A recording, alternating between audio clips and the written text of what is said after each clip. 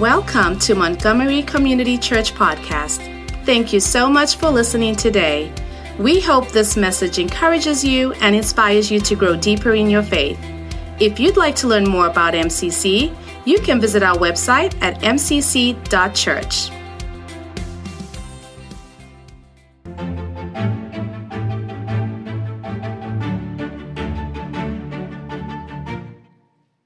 Good morning.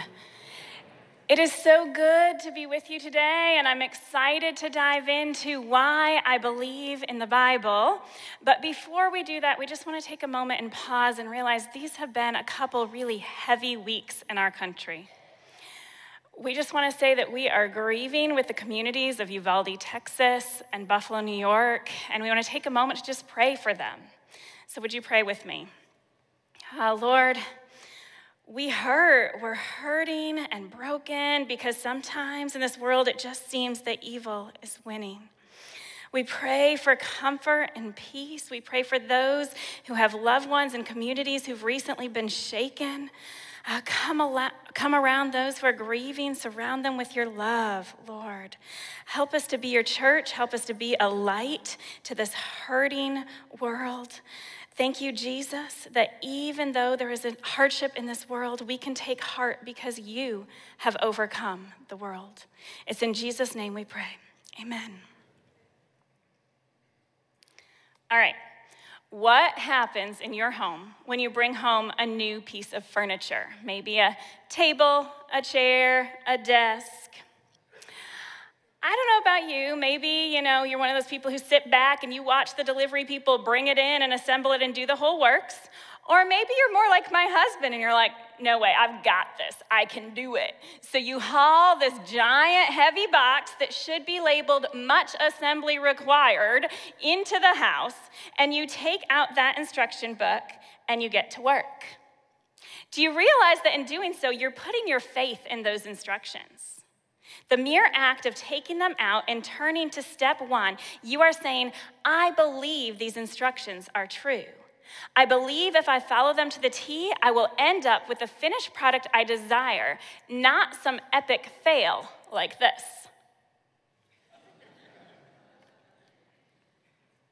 It's so easy for us to trust that instruction books are true. Why do we struggle to trust the Bible is true? Or at least everything in it. Many of us might approach the Bible like a buffet. It's a good book with some wise principles, so I'll take this and this, but maybe I'll leave that stuff over there. But does it really work like that? The Bible makes some very strong and bold claims, and if some of it's true, shouldn't we find out if all of it's true? And if it is, shouldn't we be very careful to know what it says and to live by it? I made some muffins the other day. I decided I'd follow some of the recipe. But when it called for sugar, I thought, I'll sub salt instead. Sugar, salt, they look about the same. Who would want one of these muffins? No one, right? Choosing to follow some, but not all of a recipe can be quite risky, and so it is with God's word. If the Bible is true, it must have ultimate authority. We must believe every bit of it and not just pick and choose. One of my favorite Bible scholars, Christy McClellan, says, the Bible is not only the best story ever told, it's also the truest. And in the Bible, in Psalm 119, 160, the psalmist says, all your words are true. So let's dive into that today. How do we know the Bible is the truest story ever told? After all, there are seas parting, donkeys talking, and lame men walking. How do we know we can trust the Bible? And as we jump into that today, we're going to look at it from three angles. Why do I believe the Bible in my head, in my heart, and in my actions? So first, let's start with your head. Let's see the proof. This needs to make logical sense. So we're going to start with the Old Testament. I believe the Old Testament is true because of archaeology. Many historical cities, buildings, and locations mentioned in the Bible still haven't been found, but archaeologists are consistently finding things that do validate Scripture. For example, an inscription of the name Goliath from the time and location of the Bible character. People can walk through Hezekiah's tunnel today, and there are still remains of the great city of Jericho. Over the past 2,000 years, there have been countless opportunities to disprove the thousands of geographical and historical references in the Bible, but not one has ever been disproven, even though not all of them have been proven yet. Archaeology is still trying to catch up to God. Prophecy. I believe in the Old Testament because of prophecy. Jeremiah, Ezekiel, Isaiah, and Daniel, yes, they all prophesied about the Messiah who was to come, but do you realize they also prophesied battles that would happen and people, what country would win, kingdoms that would rise and that would fall, and they were always right. I believe in the Old Testament because of the precision of the scribes. No people group has ever copied manuscripts with as much care and scrutiny for accuracy as the scribes did with the Old Testament. They would copy just one letter at a time. They weren't even allowed to copy word for word. And when they were done with an entire book, if more than 3 mistakes were found, they would discard the whole manuscript. Even after all this, still more people would go back and proofread the final transcript. This meticulous process was proven effective with the discovery of the Dead Sea Scrolls.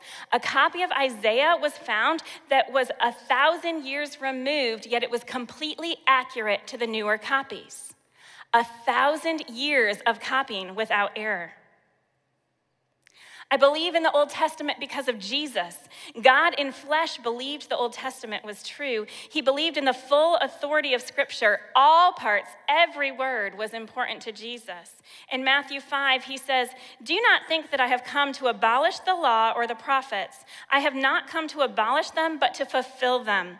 For truly I tell you, until heaven and earth disappear, not the smallest letter, not the least stroke of a pen will by any means disappear from the law until everything is accomplished." The Old Testament points to Jesus, and Jesus points to the Old Testament. You can't have one without the other, which adds to the validity of Scripture. Jesus says he didn't come to abolish the Old Testament, but to fulfill it. And what exactly is he fulfilling? According to scholars, Jesus fulfills about 300 messianic prophecies from Scripture. Peter Stoner, chairman of the departments of mathematics and astronomy at Pasadena College, was passionate about biblical prophecy. With 600 students, Stoner looked at 8 specific prophecies about Jesus. They came up with extremely conservative probabilities for each one being fulfilled, and then considered the likelihood of Jesus fulfilling all 8. The conclusion to his research was staggering. The prospect that anyone would satisfy those 8 prophecies was just 1 in 10 to the 17th power. That's 1 in this giant number chance that anyone would satisfy just 8 of the messianic prophecies, and Jesus fulfills 300. Let's try to visualize this. Suppose we take 10 to the 17th silver dollars and lay them over the face of Texas. It would cover the entire state 2 feet deep. Now we mark 1 coin and we spread them all around. I take one of you brave volunteers, I blindfold you, I set you in the middle of Texas, and I say, you can walk anywhere you want, as far to the far corners of Texas, but you grab 1 coin. What are the odds that you would grab that 1 right coin? That's the same chance the prophets would have had of writing these 8 prophecies and having them all come true in any one man from their day to the present time, providing they wrote using their own wisdom. And that's just 8 prophecies. Jesus himself proves the validity and divine inspiration of the Old Testament. Human wisdom alone could not have written these books. How about the New Testament? There are many reasons people give not to trust the New Testament, so let's look at a few of them. Objection number 1, they say there are contradictions in the Bible. Because the gospel accounts do vary slightly, people will often say they contradict each other. But think of it this way. Preachers often teach similar sermons multiple times in various circumstances. So the gospel authors could just be recounting different times Jesus told a lesson, and thus their accounts vary slightly. Homicide detective J. Warner Wallace is an expert on eyewitness testimony. He says that in a crime where there are multiple eyewitnesses, their stories actually should vary slightly based on their perspective. Some might find this detail important, others might find that one important. He says their stories are actually more reliable if the details aren't all the same. Because if they lined up 100%, he would assume they had gotten together and collaborated and decided together on what story they were going to tell. The Gospels never actually contradict each other. They sometimes just include more, less, or different details, actually adding to their validity. Objection number 2. Some say the New Testament wasn't written soon enough after the life of Christ to be reliable. For any historical book to be considered accurate, scholars look at how long after the events that took place it is written. The New Testament actually has one of the shortest turnaround periods, 15 to 20 years after the death of Christ for Paul's letters, and 30 to 50 years for the Gospels. This is in comparison to 400 to 1,500 years for secular books that are widely regarded as factual and accurate. The New Testament has more copies and earlier copies than any other work of ancient classical literature. If the New Testament authors were making up stories about these miracles and events, they'd have had to wait until all the eyewitnesses were dead. But they didn't, and this short turnaround period actually enhances the validity of the Gospels. We mentioned this verse on Easter about Jesus' resurrection. In 1 Corinthians 15:6, Paul says, after that he, Jesus, appeared to more than 500 of the brothers and sisters at the same time, most of whom are still living. Did you catch that? Paul is claiming 500 witnesses to the resurrected Christ, most of whom are still alive when he writes this. If his claims were false, these eyewitnesses would speak out, and Paul's claims would quickly be shot down as invalid. Objection number 3. Some will argue we can't trust the New Testament today because it was changed over time as it was copied. We addressed earlier the great care the scribes used when they copied Scripture. Also, with thousands of manuscripts, though there are some minor differences, the differences are all known, and even secular scholars will admit that none of them change the meaning of the text as a whole. None of them change the message. Objection number 4. Because some people disagree with what they think the Bible teaches on a topic, they throw out the whole thing. Throughout the Old and New Testament, many things in the Bible are explained to have happened, but that doesn't mean that the Bible or God is affirming them. Yes, in the Bible we read of terrible things like polygamy and slavery, but just because something happened and is recorded in Scripture, it doesn't mean that God approved. If we throw away the Bible based on an assumption that we think it's pro-slavery, we'd be rejecting it based on our own misconception. Now that we've refuted some reasons not to believe the New Testament, here are a few more reasons why I do believe the New Testament. The New Testament clearly names people, cities, and very public events that were a big deal in history. These are some of the reasons the New Testament gains scholarly legitimacy over the less historically accurate texts of Islam, Buddhism, and Hinduism. The Bible's use of personal names was spot on with scholarly research about the usage of names in that time and place. The New Testament also gains credibility through counterproductive content. If people were making up this religion or these teachings and events, would the Bible show that Jesus is nervous and scared in the garden, that he's calling out that God has forsaken him on the cross, or that he teaches whoever eats of his body and drinks of his blood will live forever? Or would the authors of these books allow themselves to look so stupid? Peter and the disciples look terrible in many of these stories. They never seem to get it. They fall asleep when Jesus asks them to pray. They're scolded by Jesus. They run away as cowards when he's arrested. One even runs away naked. Check out Mark if you didn't know that. Ultimately, these slow-to-get-it disciples all end up dying because they believe so strongly in their faith and the gospel message. If they were making it up, would they be willing to die for it? This weekend, we're celebrating Memorial Day. We honor and remember those who've died for our country. And why were they willing to put their lives on the line? Because they believe so strongly in America and the freedom and the beliefs that our nation represents. Likewise, these disciples believed so strongly in the teachings of Jesus, they were willing to die for what they believed. So do you agree in your head with the psalmist who said, all your words are true. What about your heart? You can believe in your head the Bible is true, but have you allowed it to speak to your heart? Have you experienced it touching you, shaping you? The Bible is not just some static text, same old, same old. Have you ever noticed you can read the same passage in Scripture 100 times and still get something new out of it? Why is that? Hebrews 4:12 says, "For the word of God is alive and active, sharper than any double-edged sword. It penetrates even to dividing soul and spirit, joints and marrow. It judges the thoughts and attitudes of the heart." God's word is alive and active. No other written piece in the world has the power of this book.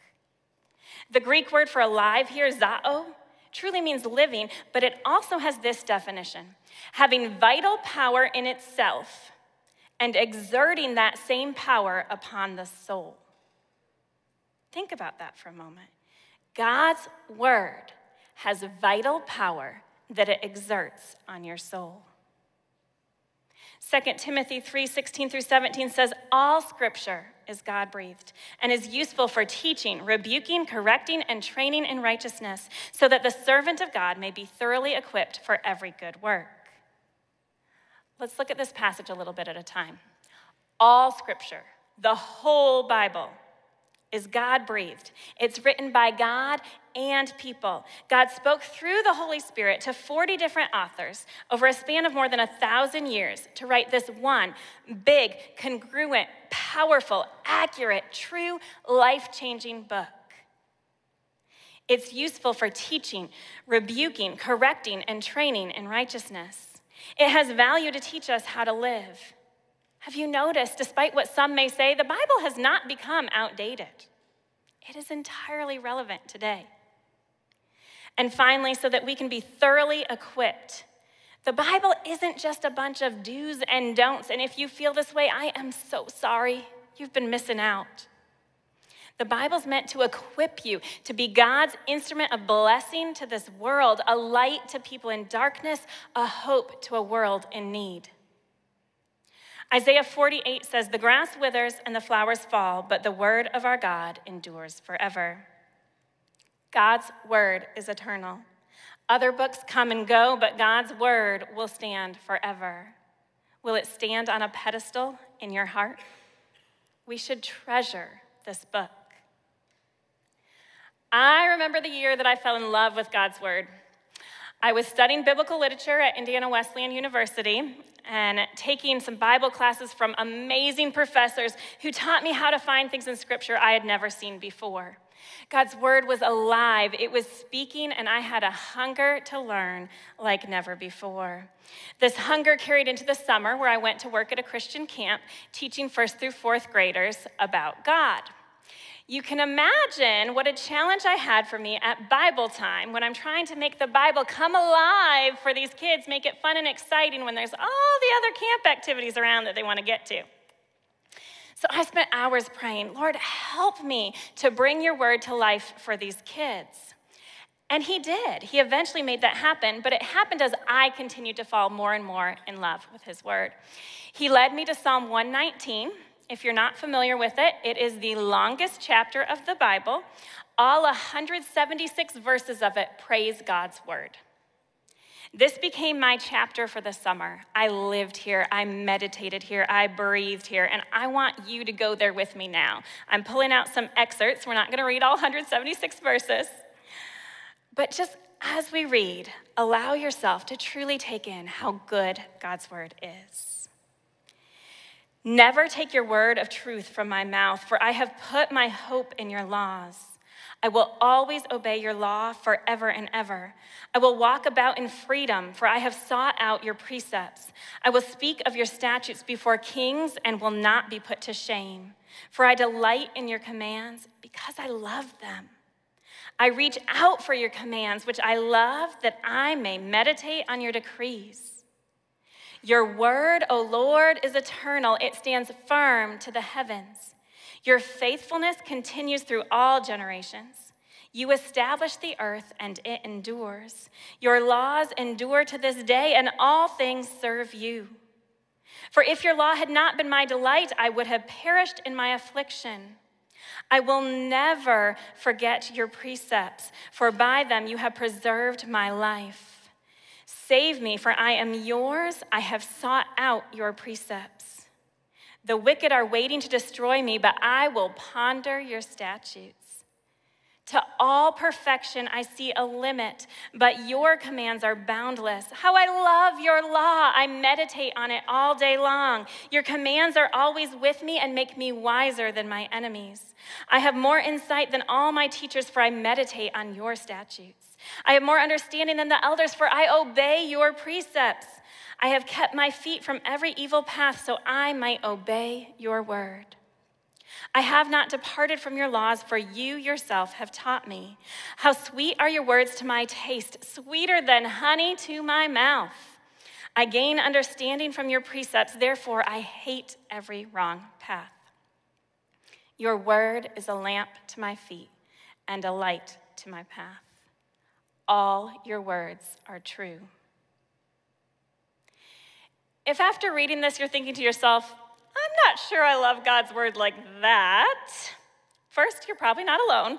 But second, I challenge you, maybe you haven't given it enough of a try.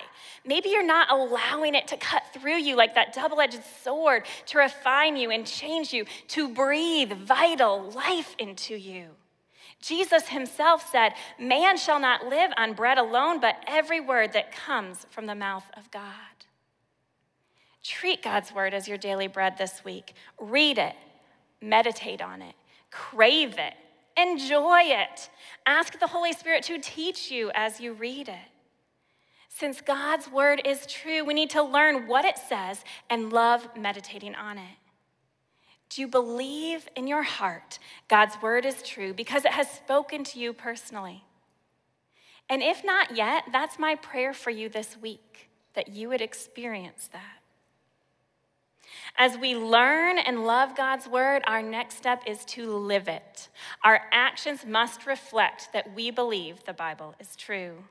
In Matthew 7, Jesus says, therefore, everyone who hears these words of mine and puts them into practice is like a wise man who built his house on the rock. The rain came down, the streams rose, the winds blew and beat against the house, yet it did not fall, because it had its foundation on the rock. Our foundation is not built on Scripture when we merely read it, but when we live it. That is the way to be wise and build a life that lasts. James 1:22-25 says, do not merely listen to the word and so deceive yourselves. Do what it says. Anyone who listens to the word but does not do what it says is like someone who looks at his face in a mirror and after looking at himself goes away and immediately forgets what he looks like. But whoever looks intently into the perfect law that gives freedom and continues in it, not forgetting what they have heard, but doing it, they will be blessed in what they do. How many of you looked in the mirror at some point this morning while you were getting ready? Okay, I'm sure more than the hands that I'm seeing. Otherwise, you wouldn't look quite so put together. But how many of you have already forgotten what you look like? Of course not. That would be foolish, right? But James says it's just that foolish to hear or study God's word and do nothing with it. We must live it out in our lives. Yet how many of you walk out of here after a sermon on Sunday morning and by lunchtime or the drive home, you've forgotten what was taught? Don't worry, you don't have to raise hands on that one. Okay. We are far too human, too short of memory, too easily distracted. That's why our adult discipleship team puts together sermon discussion guides. You can find them in your digital bulletin or on our website when you go and find the past sermons. So on your drive home, at lunch, or sometime this week, you can look through those questions and ponder them on your own, with your family, or with your life group. There's also a challenge included each week for extended reading and growth so you can explore deeper. Check that out. Don't walk away from Sunday mornings forgetting the message like one who walks away from a mirror and forgets what they look like. Also, get familiar with our website. There are so many great tools and resources on there for putting your faith into practice. Find ways to serve, grow, and walk your faith out in community with one another. James goes on to say, What good is it, my brothers and sisters, if someone claims to have faith but has no deeds? Can such faith save them? In the same way, faith by itself, if not accompanied by action, is dead. James 2:14 and 17. So how do we allow the Bible to transform our actions? One of my favorite ways is by asking the 3 W's when we read Scripture. First, what does it say? This is purely a summary. Don't go any further than that yet. Just what did it say? Next, what does it teach me about God? Pause before you try to jump ahead or before you try to make everything about you and look to Him. We read the Bible to know Him better. So what does this teach me about Him? And then the final question is, what does it teach me about how I should live? Once we've learned about God's character, that then directs us in how we should live, because our ultimate goal is being transformed into Christ-likeness, right? We want to become like Him. Let's look back at Psalm 119, 160 one more time. All your words are true. All your righteous laws are eternal. I believe in my mind, my heart, and my actions that God's word is true and that it is eternal. The word of the Lord will stand forever because it is true. It will be relevant forever because it's eternal. It will have transformative power always because it's the very word of God. It is not only the greatest story ever told, it is also the truest. A belief that the Bible is true will lead us to learn it, love it, and live it. I'm praying you leave here today with a greater desire to enter into the riches of God's word this week. And since we were just talking about doing it, putting our faith into practice, I'm going to give you an action step. This fall, our men's and women's ministries will be going through how to read your Bible. It's a great chance to get to know Scripture, to understand the bigger picture of His Word, and how to study when you're reading on your own. So watch for signups for that come the end of summer. There are also other great groups and classes you can get involved in. So again, get familiar with our website, the groups portion. But just have that in your mind for this fall. Let's commit to knowing God's Word and growing in God's Word together. Let's pray. God, all your words are true. We believe in the Bible. Let it shape us. Let it guide us. Let it divide joints and marrow. Lord, cut through to us. Breathe that vital power of life into us through your word.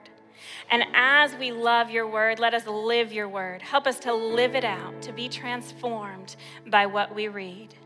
In Jesus' name. Amen.